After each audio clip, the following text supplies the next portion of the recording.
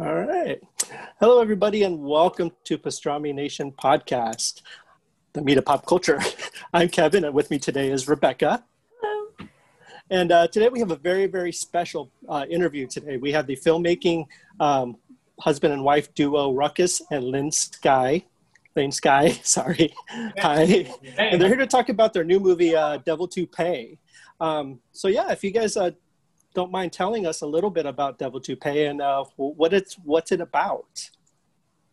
Well, it takes place on an isolated community at the top of a mountain in the Appalachians, and it's about a woman whose husband goes missing, and she turns out that he owes a debt to the most powerful family on the mountain, and now it's up to her to repay it. And her son's life is threatened if she doesn't take care of it, and things escalate from there. Yes, definitely. We both actually had the opportunity to watch it, and it was actually a really, really good movie. We really liked it. So how did the story kind of come about? Who kind of had the seed of the story? And you guys wrote it together, obviously. So how did the story come about for the movie? We are friends with Danielle Deadwyler, the star of the film, through the Atlanta Arts Community, and we had met with her and kind of talked about the possibility of working together, and we just never had anything that felt right for her, and so we decided to write something specifically for her. And so we kind of decided what we wanted to see her do, and which is kick a lot of ass. Yeah, definitely. Yes, she does. And we wrote the script really quickly. But what's fun is we didn't tell her we were doing it, and we wrote it and then handed it to her and said, "By the way, we did this," and we crossed our fingers and hope she was, and luckily she was into it. Yeah. Oh yeah, she's fantastic in the movie. She's one of Watchmen. I got done watching that recently, and she's in my favorite episode. Like, she is awesome in that show, and she's awesome in the movie too. And a lot of the movie it's all about her. I mean, she carries a lot of it, like everything, all the emotion, everything is all on her shoulders. Yeah. Did she just kind of ease into that pretty good? I mean, she's an amazing actress, so I can't imagine she wouldn't have. But yeah, on the first day, the first scene we were shooting, we looked at each other and be like, "Oh, this is fine. We can relax." Right? And by the second or third day, really, what we realized as directors was the absolute best thing we could do was just stay the hell out of her way. Yeah. She had a plan, and she had mapped it out, and she knew where we had to shoot out of order, but she knew where she was. And I mean, it really was like she just owned it and ran with it. And it was just like, let's capture this energy. And her first 2-3 takes were always just it. Yeah. On. And can't say enough amazing things about her as an actor. Yeah, she's incredible. I mean, everything is all in her face too. Like, she doesn't even have to say anything, or she's incredible. And it was a really, really great performance, and everyone in the movie's really, really good and terrifying and all of that stuff. So when you guys were coming up with, doing the movie and everything, did you guys have to do a lot of research in that region and stuff to kind of get to know the people a little bit and kind of the personalities and stuff? Or are you guys familiar with that beforehand or whatnot? Well, a couple of years before we decided to write the film, we do these little road trips through the South, or we did pre-COVID, and we ran into this museum called the Museum of Appalachian History in Tennessee. Yeah, and it's this beautiful, kitschy museum that was basically one guy's private collection that he donated, and they created a museum out of. But it's all this paraphernalia from Appalachia, including homes where people lived. And they all have these little handwritten notes about what they mean and the little stories behind them. So a lot of our ideas about this world came out of just going through that museum and seeing those artifacts. But also we're both Southern, we're from the South, and almost all of our original content, things we write is Southern by nature. So we know these people. Yeah. It's just the people we know are a little nicer than some of the people in this region. That's good. That's very good. I heard actually that area is just actually really pretty, and you guys captured it fantastically with the movie, like the cinematography and even the music. The score was incredible for this movie. Oh, thank you. What was cool about that is that Brad Carter, who's an actor in the film, he played Dixon. He's the guy that's in the banjo.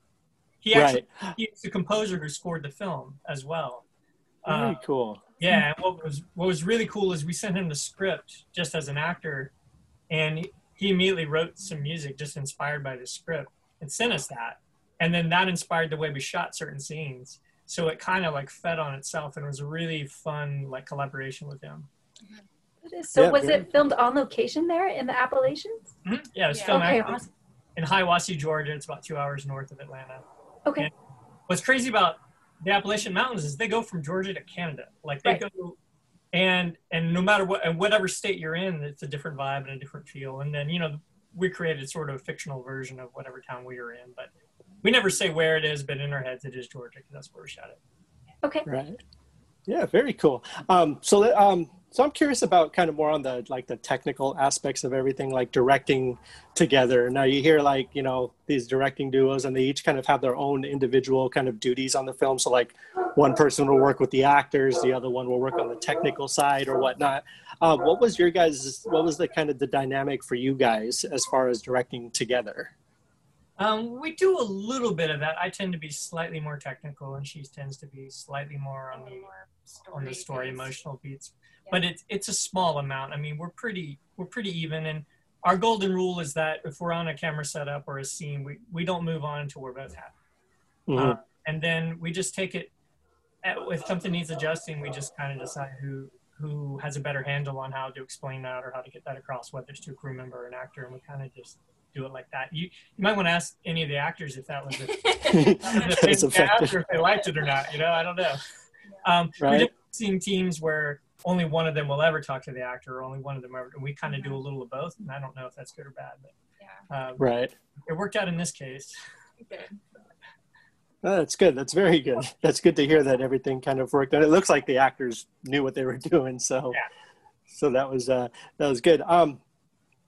So let me ask you about the. Do you mind if I ask you guys about Becky a little bit? Whatever you want. And so, Becky, I finally got a chance to watch it over the weekend, and it's a really, really good kind of. It's a good bloody thriller. Let's just be honest. You know, Kevin James is fantastic, and it really kind of blew me away and surprised me. So you guys both, obviously there's a certain themes running through both movies, which is kind of the revenge kind of thriller. What kind of movies kind of inspired you guys to kind of make these kind of films that you guys like to make? Oh, we love thrillers. That's like, when we first started out, we were making short films, and for some reason, we're making these weird little dramedies. And one day I like looked at our DVD shelf and I was like, every movie we love is a thriller. Like, it's violent and gross and weird. Why are we making these dramedies? So we started writing thrillers at that point, and that's when our screenwriting career kind of clicked, and a bunch of good stuff started happening. Yeah, it just tends to be kind of our favorite thing to watch. We love it. It's a lot of it stems from our love of Southern Gothic literature, and we always try to start with the grounded human dramatic element, but then it's like or a little macabre on top, and then a little dark humor, and that's just kind of our default, like what we love and what we always go to. Yeah, definitely. Those are the kind of movies I loved. Like after I watched Becky, I was like, this is like completely up my alley, like the perfect movie for me to watch. And I loved every second of it. So yeah, that was awesome. Was it always kind of the intention for Devil to Pay? Were you guys always looking at it to direct, or was it it was? Yeah. We started writing. I like to say we accidentally became screenwriters. We only ever started writing because we wanted to be filmmakers and we didn't have anything to shoot. So we just started writing, and eventually the script that we wrote, we ended up selling, and that script got passed around, and people started asking us to write for them. Like I said, that was never the intention, but we embraced it. Now we've grown to love it. We love writing for other directors as well. But this absolutely was written for us to direct, and we did it. Yeah, you guys did. You guys did a really good job. It was awesome. Oh, thank you. Yeah, it really was. So when you guys are writing something for yourself compared to someone else, is the writing process any different as far as different constraints and stuff that you kind of know you already have, or is it just kind of the same? Just kind of write what you want to see and then kind of go from there? It can be different because, sometimes we start working with directors pretty early and they have ideas about what they want to see in the script. Right. Creative conversations. So we're trying to hit goalposts or things for them. Yeah, and we've done, for instance, we've done several book adaptations for other people, and then there it's obviously you're starting with right. And Becky actually was a spec script written by someone else, and we were hired to rewrite it. So it already had a premise and characters, and we just kind of ran with it. So it definitely runs the gamut. But when we write for ourselves, it tends to just be, we write the thing we want to see and just go on. Right. But even with writing something with things like that we have to hit or things, it's still okay. With all those in mind, what would we want to do, even if we were directing it? We always think of it like, what would we do if we were directing this film, whether we're going to direct it or not, and what would we want to see as an audience member? Like, what would I pay $15 to go in the theater and see? Right. Yeah. Exactly. All right. Very cool. Rebecca, did you have anything? Lane, this was kind of directed at you, being, a woman, and like, how much influence did you have over Lemon's character? Well, I co-wrote the script and co-directed it, but yeah, I mean, what we were able to do on the page, I think Danielle took that and just ran with it and made it her own. Like, there's lots of times when we're making, things early in our career, you'd write something and you'd see an actor do it and you'd be like, yeah, that's what I wrote. And then Danielle does it and it's like, oh crap, that's way better than what I wrote, And so, yeah, I do think she was able to take what we wrote and elevate it. And yeah, I mean, I'm a woman. Right. Because I just really enjoyed the character development, from being the gentle, rule-following mom, and now she has to completely break those rules and those boundaries. So, yeah, the disillusionment of everything she thought was right in her life, and it's been a lie the whole time. Yeah, and that idea that she resists the violence as much as she can until she can't, like that was an idea we came to a little bit later in the writing process. It wasn't our original idea for that character, but when we found that, we were like, oh, she makes sense now. Like, she's doing everything she can not to hurt people, but she...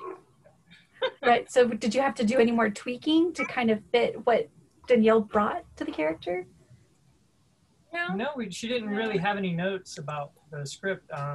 She just kind of did her interpretation of it, and it was better than what we had written. So yeah, she just kind of embodied it in a way. And elevated it for sure. Yeah. Thank you. Very cool. Yeah. So when does Devil? How can people see Devil to Pay? Well, it comes out October 2nd in select drive-ins, so you have to check your local listings. COVID's pushing things around. Right. And then October 6th on VOD and DVD, pretty much anywhere you can rent movies. I know definitely iTunes and Amazon. It's actually, you can pre-order it right now, so it's already up. Very cool. So it will be hard to miss. If you want to see it, you'll be able to find it. Yeah, that's good. I highly recommend people do see it. It was amazing.